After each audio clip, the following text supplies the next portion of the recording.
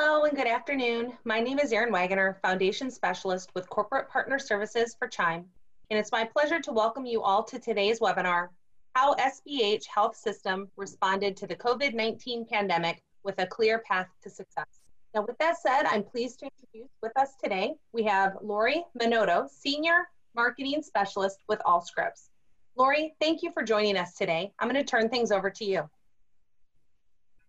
Thank you, Erin, and thank you everyone for attending. So as we get started, I wanted to just give you a quick overview of SBH Health System. So this hospital is over 150 years old, one of the oldest hospitals in the area. The service area is the Bronx Borough in New York, and this hospital serves the poorest and most underserved population in the area. It's a 435-bed acute care hospital with over 90,000 emergency room visits and 500,000 outpatient visits per year. So now I wanted to introduce you to our panelists. First, we have Dr. Ghomecha. He's the Chief Information Officer and Senior Vice President of Information Technology and Clinical Engineering. He leads the IT infrastructure and analytics strategy for population health management as one of the lead provider performance systems in the Bronx. Next, we have Zane Last, who is the Director of Analytics and Care Management. Over Zane's 11-year tenure at SBH, he has occupied multiple leadership roles, leveraging his extensive education and expertise within clinical workflow, technology, and leadership. Now, let's get started with the panel discussion. So our first question, how did SBH create an overall strategy for the organization during crisis? What were the key points in developing this overall strategy? Dr. Ghomecha? Yeah, good afternoon, everyone, and thank you, Lori, for that sweet introduction. Our overall strategy for this pandemic was founded on two pillars, communication and collaboration. And the communication was not only internal stakeholders between different business, clinical, operational, and financial, but we also had open communication with our area hospitals, and more importantly, all the Department of Health, whether they were city or state Department of Health, trade associations. So it was a overall good strategy to have communication with all these stakeholders. And in terms of collaborations, we had vendors who collaborated for the PPE, pharmacy, labs, and other areas. And this pandemic was a little bit unusual or unique in a sense. We could not come together within the organization. So we had to set up a virtual command center, which was 24/7.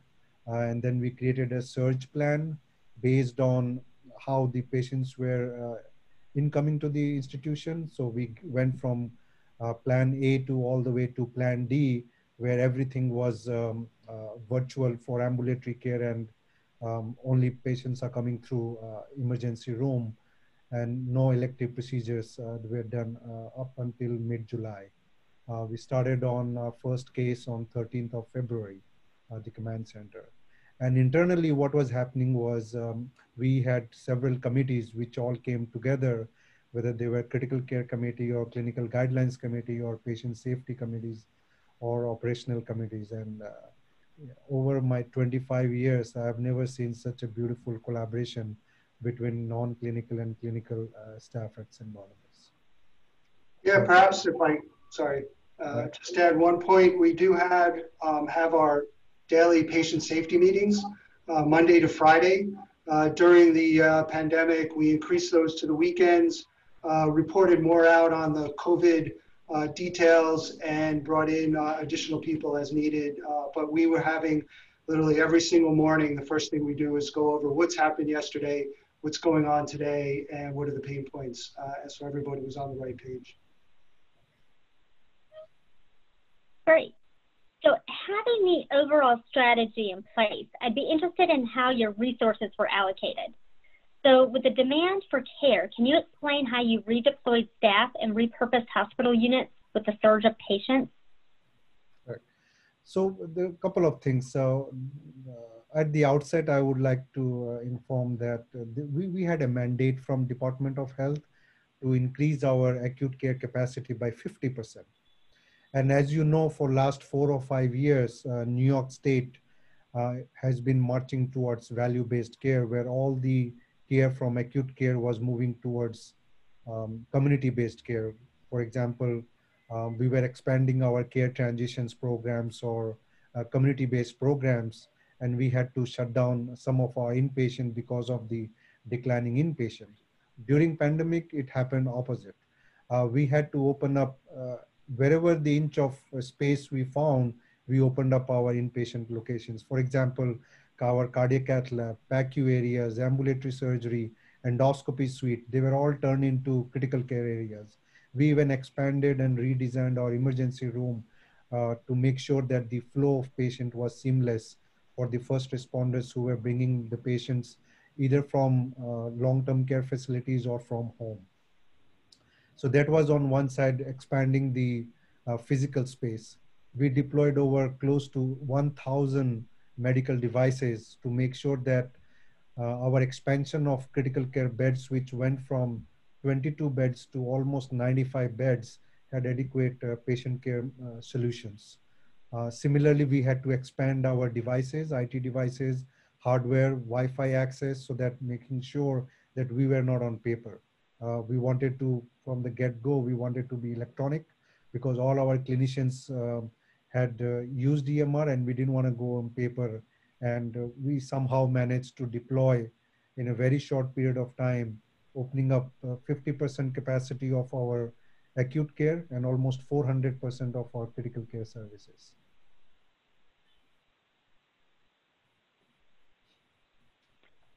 Great. So with that quick response, what happened in the IT system? So how did SBH implement their clinical and revenue cycle documentation process?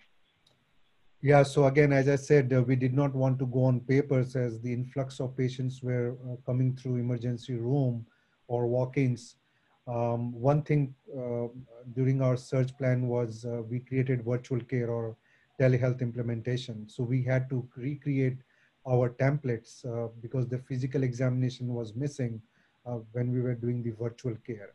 At the same time, the AMA came up with their new ICD-10 codes and the CPT codes for COVID visits. We had to redo our clinical documentation to comply with telemedicine guidelines. At the same time, there were influx of new treatment therapies. So we had to create a new pharmacy order sets. There were new antigen tests for COVID, although the antibodies test came back a little bit later on. So we had to create order sets. We had to create our EMR templates. We had to recreate the locations because, again, as I mentioned, the procedural areas and the emergency room were converted into critical care. And based on our policy for transmission policy for CPOE, these locations were turned into critical care. And obviously the integration of these new lab testing and pharmacy is important. So again, behind the scene, there were a lot of work done on the integration as well for pharmacy, lab, radiology, and so forth. Yeah, if I can even point out just real struggle that we had with the locations. With our system, it's a location-based build out in our EMR. And with that, changing over a lot of these areas or procedural areas that were not inpatient beds into inpatient locations that were ICU beds, we really struggled on the reporting side to be able to pull that information in and be able to know what type of bed, what type of service these patients got. Affected revenue and down the line, it's going to affect how we might respond to, in the future. So something that we had to look at very closely and make sure that we were able to pull in correctly. So we've discussed how the processes were put in place. How about the testing portion? Yeah, thank you. I'll take that. On the testing side, there was quite a few things that we needed to take into account. In the very beginning, just getting the equipment, we found that there was a delay and a lag. So what we did was some of our point of care testing COVID testing equipment, we turned into lab tests. So we had to build out interfaces. But with that, any new test or any new procedure that goes into the system, we have a rigorous process from going into a test system, testing, bringing into production, and making sure everything's working properly. So we created a little bit of an enhanced process, making sure that we had IT, lab, clinical people all involved in the process, and so that it moved through smoothly but quickly.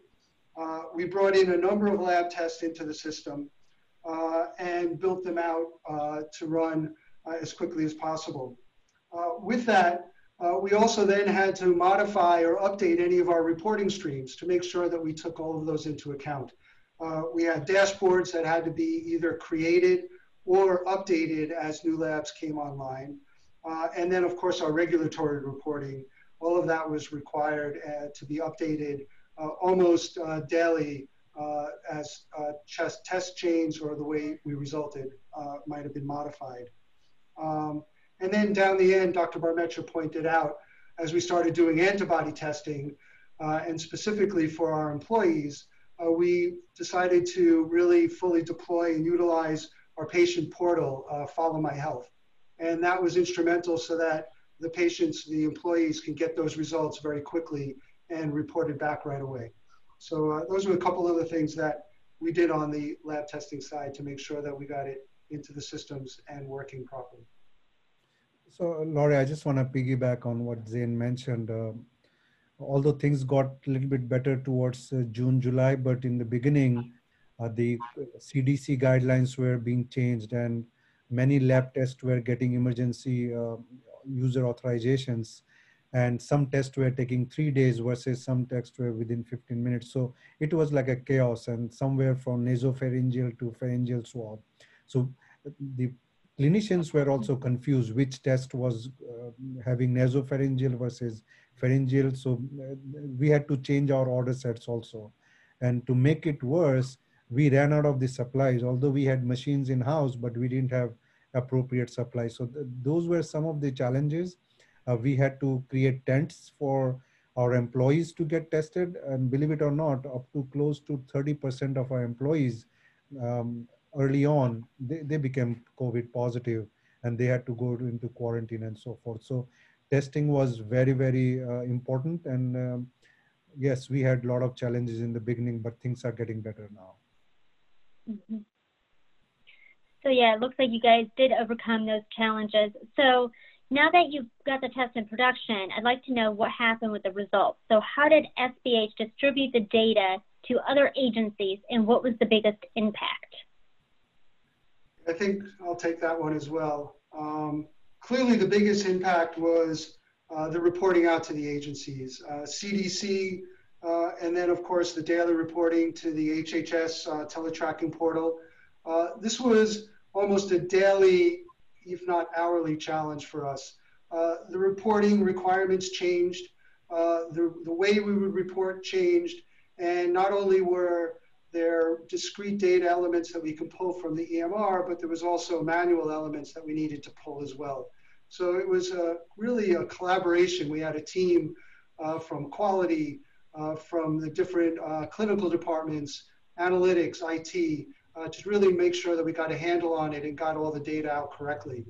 On the reporting side, what we could pull from the EMR, since this was daily reporting, we created dashboards. And then we had to update those dashboards, and we had to make sure people understood what were the assumptions that we used to pull the specific data points as well. So that was probably one of the most critical and difficult parts to make sure that we got the right data, we got it out quickly, and we had a mechanism through our dashboards to be able to push it out to the people that needed it as quickly as possible. With that, we also had other streams that we reported out to, such as our regional hub, the Bronx Rio. So we had to make sure that we work closely with them to know what the new data points, what the new documentation that might be coming across, and that they were getting it into their systems properly and be able to report those out. So we work with them very closely. But then not to forget, there was also all the internal reporting that was required. Some of it maybe not quite in the beginning, but as we moved on, OBGYN, be able to give them data to understand for their patients that are delivering, and then who are the partners and what are their COVID status, and be able to link them together properly. So there was documentation that needed to be created, and then the reporting behind it. Surgery, when they're ready to open, they needed to report against a bunch of parameters, and we needed to pull that information together as well to be able to know what is the COVID status of those patients and where they stand in the process. So yeah, those were just a couple of the points that were required, but it was a daily challenge, specifically with all the new tests that kept coming up almost on a weekly basis. So Laurie, if I may add, testing was, as during the surge, was obviously very, very important to make sure that we were documenting properly those who came in with symptoms of respiratory illness. But after plateau, I would call it, when we started our reopening strategies, testing even became more important, especially for procedural areas, especially as Jane mentioned on the OB area. Then this is what I'm talking about, the antigen testing. And now we are trying to get all our employees and anybody who are looking for testing on the antibodies. So even it is becoming more and more important how not only we are doing testing, but also how we are distributing our results. And of note regarding we have become one of the testing center for New York City, citywide. Anybody can call 311 and we have testing centers. And our challenge became how to give them the results. So what we did was we used our patient portal to distribute the results for their COVID testing in a very HIPAA and secure manner. Okay, great. So you guys both mentioned how data sharing was so critical. What other measures were important? So can you provide detail on how CPOE was critical this year? How does the data gathered and shared support any future looking research and reporting in a regulatory capacity to drive change? Yeah, thanks, Laurie. I think I'll take a first stab at this one as well. So CPOE was really critical on the reporting side. Be able to have the discrete data that we can pull out and have it in a fashion that was reportable was really important to us. So we did a lot of things around that. First off, of course, pharmacy order sets, new drugs that would come in, and order sets that would work towards COVID that providers can use easily, that we can then be able to pull that data correctly. All of this led down to the ability to do studies and research and phase 3 trials with vaccines, and of course the point of care testing. Once we were able to get all of this together and we had our CPOE systems aligned and built and updated, we were then able to do, as I was talking, the regulatory to HHS. We were able to pull dashboards for operational reasons, and of course also for financial reasons. We were doing either ad hoc reports or dashboards to capture things such as patients and their ventilation status, make sure that we're billing those and reporting correctly. Additionally, we started and are now getting IRB approval for a CPOE-based data collection research study. And with that, we're partnering with CUNY School of Medicine. And we've already pulled out probably about 75, 80 parameters into a database of COVID patients. And with that, we're looking to work with CUNY to, one, validate the data, work with clinical staff and champions to review that data, look to see what other clinical data might be necessary or pertinent, and be able to bring that in. We're also, of course, created a HIPAA compliant, security-based dashboard and data stream to make sure that we capture that and store it carefully. So a lot of things that went into play and retrospectively as well really started with the CPOE build and making sure that we had those discrete data sets, lab values, and orders and so forth and documentation in place correctly right from the start. So Laurie, if I may just add on the impact of good CPOE and now the changes what we are doing, preparing for the second surge. God forbid it should not happen. What we found out that in our patient population, the oxygen replacement or oxygen therapy, it will change based on our models or based on our research, what we are doing. These are again very preliminary. Ventilation will not be the only mode of treatment for oxygen. We will have different devices we are looking into. Number two was the renal replacement. Majority of our patients who had renal issues, now we are looking at different modality of renal replacement therapies. And so, and the third one is we were looking at their patient profile and we found majority of the patient who got very sick, whether they were moderate to severe, had a very high BMI. So obese patients had a very poor outcome. So these are very early on observations, at least in our patient population, which are driving the changes for the clinical guidelines. So again, building CPOE was very, very critical. Mm-hmm. So there's been a lot of emphasis just on collaboration overall. What was your strategy and what tools were used for communication and collaboration? Yeah, so as I mentioned from the very beginning, communication, collaboration, and we had severe challenges. So what I would like to do is put it in maybe 3 or 4 buckets. So the most important, or which we had severe challenge, was the communication between the patient and their caregivers or their loved ones, because visitations, there were very strict policies. No visitors were allowed during the surge. So and our patient population had a very hard time reaching out to their caregivers or the loved ones. So that was one piece. We tried number of startups, different strategies like FaceTime and all. It did not work quite well for us. The second bucket was between provider and patients. To prevent the usage of PPE, we wanted to use less PPEs for any clinical encounters. So we had to come up with a strategy where we can do between the provider and the patient communication. The third one was between provider to provider. As I said, almost 28 to 30% of our staff, they become COVID positive. And during at that time, if you're COVID positive, you had to have 14 days of quarantine, home quarantine. So that left us with almost 60% staffing here. And the last one was the medical student who were coming they were not being able to do their education for at least 3 to 4 months. So we had Cisco WebEx in the beginning. We wanted to expand. That was not very satisfactory to us. Then we chose Zoom.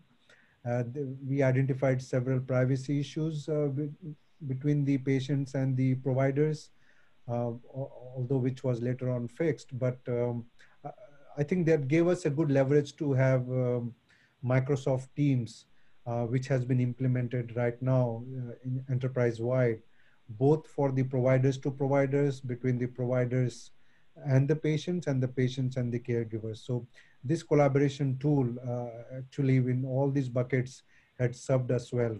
Right now we are struggling with the language interpretation through our video conferencing with the patients. And we are looking at several options, how language interpretations can be incorporated into our clinical workflows to enhance our communications. Okay, great. So with the different types of communication going on during a crisis, what are the elements of telehealth were implemented during the initial response phase? And were there any lessons learned? Sure. I think especially in the ambulatory care or in the virtual care, our initial encounters were telephonic. I would say almost 100% telephonic. A, it was easy. 2, we had their phone numbers. 3, they did not need a broadband access or internet access to make calls between the providers. So, and the regulations from CMS and the state were also loosened up during that time. We were looking at any modalities for communication, whether it was WhatsApp, FaceTime, Doximity. Um, but later on, we realized that the telephonic wasn't good enough. They really wanted to see the clinicians. And during that time, our telehealth implementation really skyrocketed actually at our health system. And majority of the telephonic calls were converted to video, and which we are still in the process. We are looking into deploying now the devices into their home so that not only we can do the voice to voice, but also with the voice to medical devices in terms of digital stethoscope or otoscope and so forth. And our third pillar for our virtual care will be the home remote monitoring program, not only for COVID patients, discharged patients, but also for our chronic care. That is, in the coming weeks, we are looking forward to implementing those programs. Yeah. Okay, great. So a lot of change has happened over the course of not only a couple of months, but for a while now. So I'm just curious, what's the new normal and recovery plans for SBH? Well, maybe I will rephrase the word called next normal. Maybe it's new normal. It's not over yet by any stretch of imagination. We are now struggling with our reopening strategies, second surge at the same time.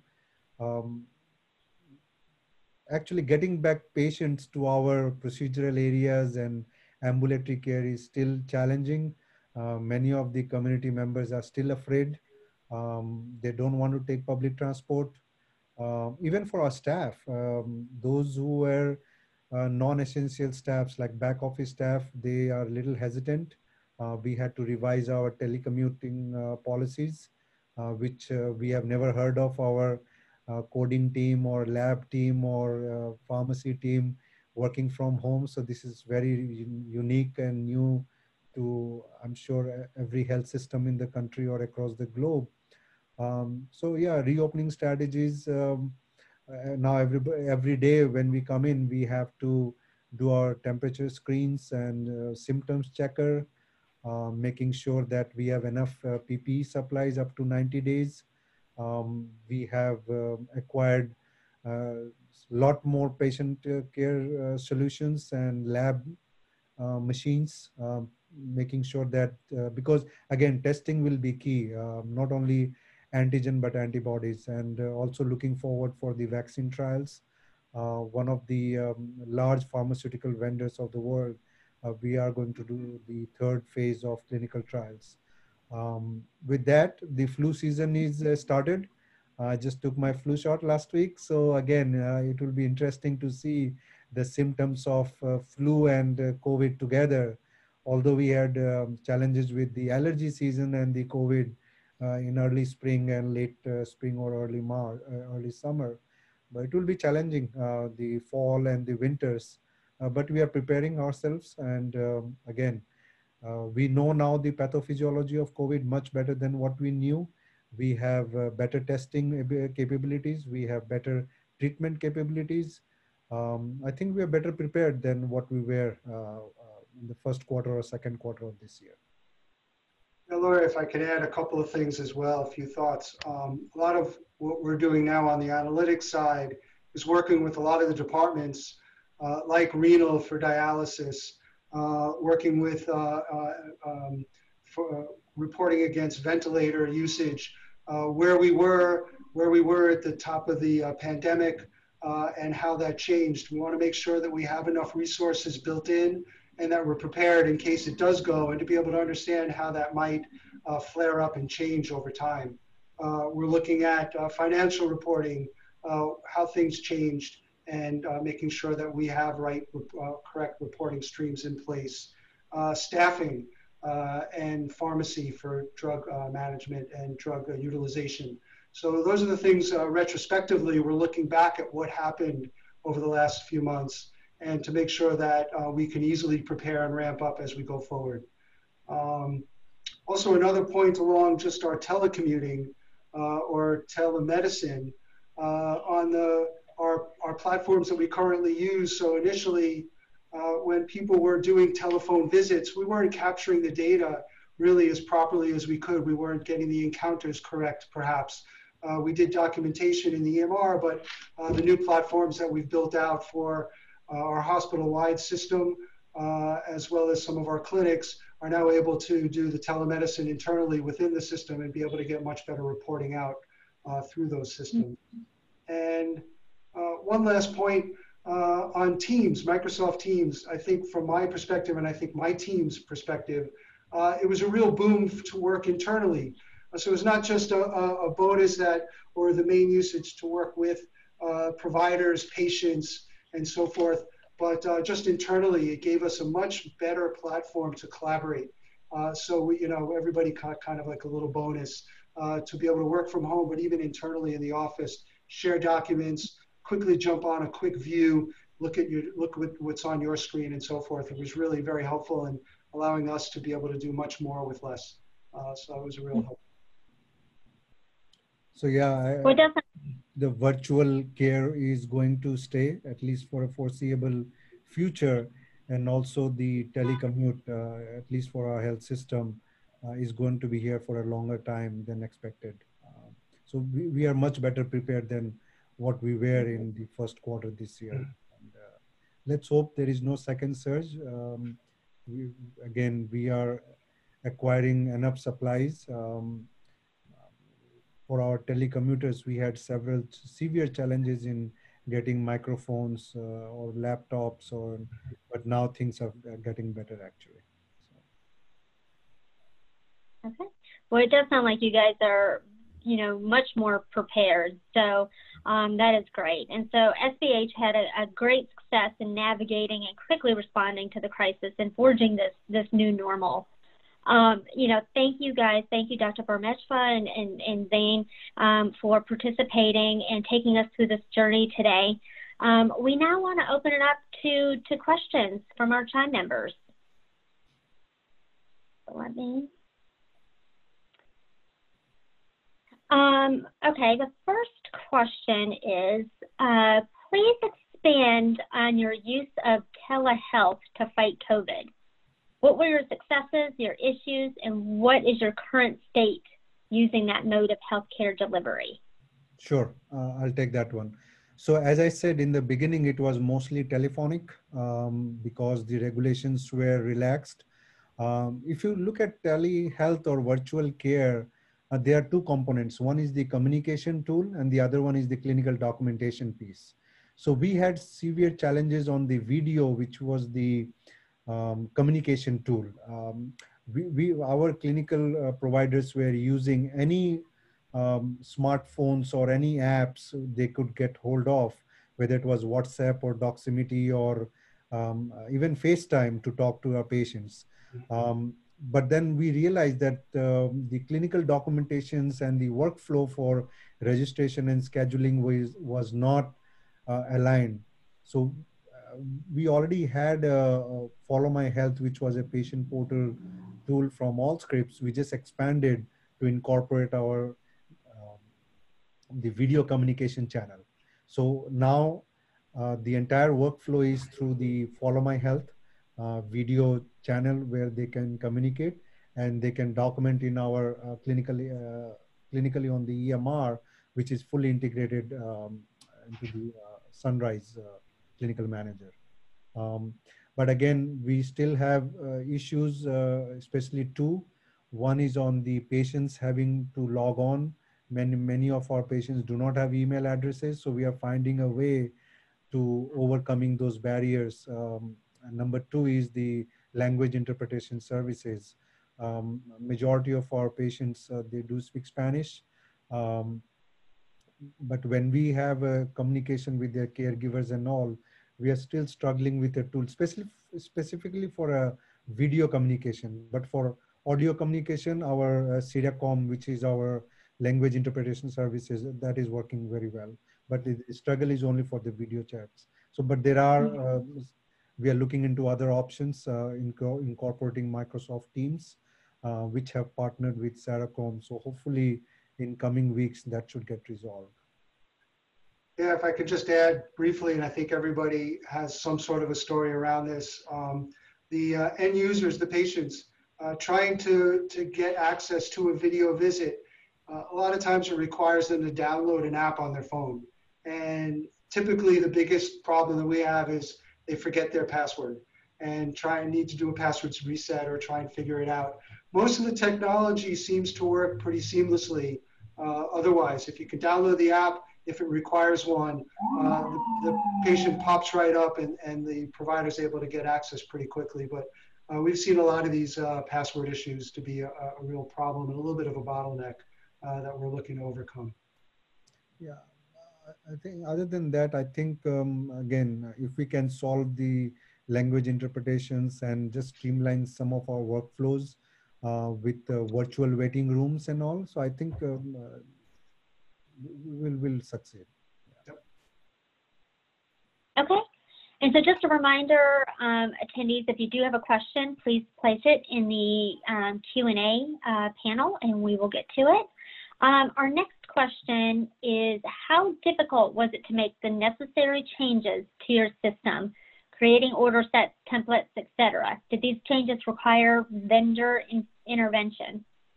Yeah, perhaps if I could start with that one. It's an easy question, an easy answer. We've been doing this for a long time, right from the beginning. We have a really great group of analysts that are well versed in doing from documentation. We have informaticists from pharmacy to build out orders and order sets. And so we've been doing this forever. Allscripts has always been there for us as we need it, and we have resources. But we were able to leverage internal resources to get these builds done quickly. And our normal process is to build in a test system, review it, and move it into production. We escalated some of this to make sure we had the right people involved, even on the clinical side, to review quickly, make sure it's still working as expected, and we were able to push these things out off cycle. Typically, we do a monthly cycle. We were doing almost daily if needed. With the appropriate approvals. So Laurie, I just want to add one more thing, that although we did develop internally all the templates or order sets or documentation, we had several agency nurses who came to help us. We had several volunteers who came to help us during the surge, and we had our graduates who were in the different parts of the country who came in.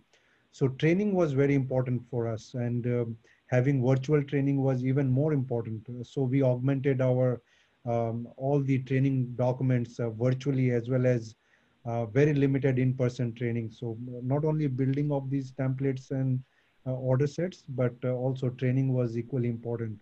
But again, we managed somehow to do it internally with very minimal or little help from the Allscripts team.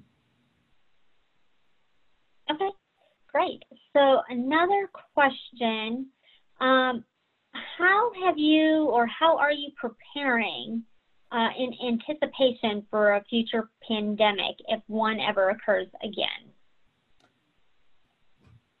So the near future, what we are calling it, is the second surge, which is typically within a year time frame.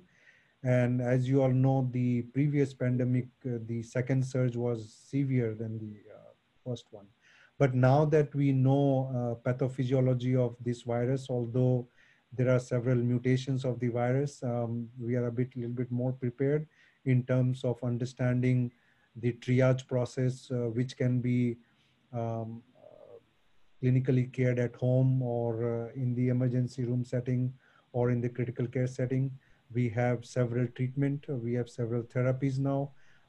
We are much better prepared for with our PPEs, which I was shocked actually during in March and April that we ran out of PPEs based on the changing guidelines of CDC. And we are very hopeful that the vaccine will somehow sometime will come this later this year or early next year. There are monoclonal antibodies in the pipeline. So I think we have better warfare agents, I can call it, for the second surge or the second pandemic. And just also to bring out, if I can, the deployment of devices, telemedicine, just internally, cameras, microphones. Our staff are much better prepared to work from home, to work collaboratively than we were even a month or two into it. It's been quite a transformation of our workforce. Okay. Next question, do you still have the command center in play, and do you see that continuing? No, we don't have a virtual command center in place. It was up early beginning of August. We don't have it right now. The volume of COVID is, I would say, on any given day, we have between 3 to 5 based on our census. And at some point I think in the late July and August, our ED volume was dropped significantly for non-COVID patients. But looking at our dashboard daily, it has come up to 80 or 90% pre-COVID stages. So to answer that question, currently we don't have a virtual command center, but it will be a virtual one if we need to. Yeah, just to point out that we do have our daily safety calls. We don't do them on the weekends at this time, but Monday through Friday, every morning we get on, and if need be, we do report on COVID status, and of course would expand from there and into some sort of more formal structure if needed. Okay. With SBH being in an underserved area, how do you plan on keeping up with the virtual world to connect with your patients? Yeah, it's a good question. Again, virtually, as I said, we were mostly telephonic, and then the video visits started. It's all about educating the community members and the providers and the workflow re-engineering.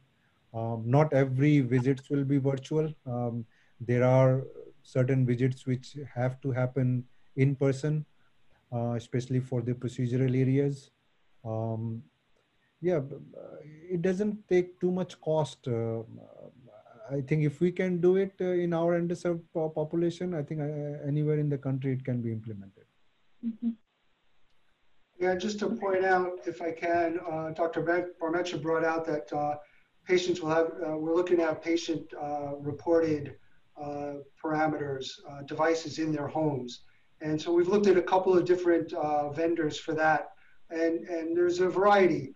Some of them require patients to have Wi-Fi and to be able to be connected, or a way to connect in.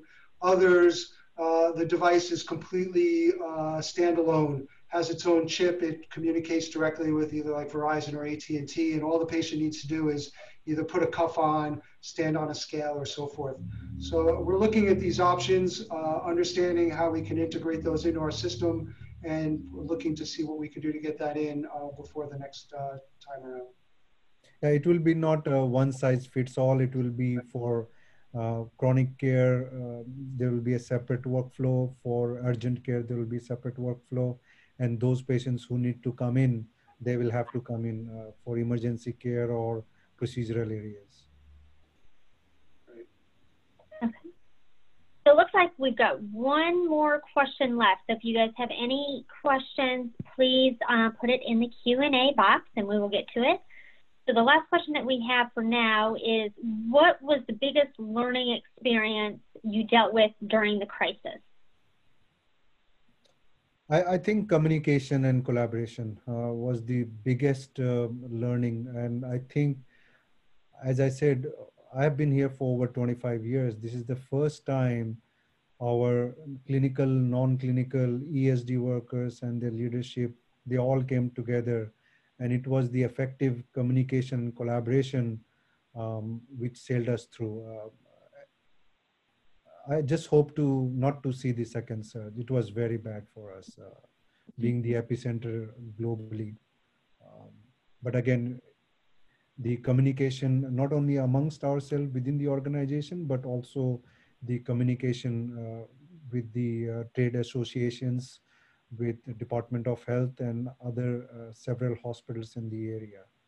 And New York was very fortunate to have some very good leadership, not only in the several health systems, but also in the Department of Health. Yeah, Lori, I'd have to also agree the communication was key. Building out new order sets, new items, new labs, making sure that the different reporting streams downstream were aware of that, making sure they understood what was needed, how to put that into their systems to be able to report out correctly. All of that was important. So the collaboration amongst, internally in the IT department and externally with all the different specialties and departments really was very helpful in making sure that we got everything out correctly and timely to the people that needed the information. Okay, great. So looks like we have no further questions. So I just wanted to thank SBH, Dr. Barmecha and Zane. Thank you again for participating today. I think it was a great discussion. So with that, I will turn it back to Erin. Great, thank you so much, Lori. I'm just going to take this opportunity to say thank you to you and your team for presenting today. And I also want to thank those of you that attended. Again, be sure to complete the survey that will pop up in your web browser once you're exiting the session. And I hope that everyone has a really great afternoon. Thank you, everyone. Thank you. Thank you, Laurie.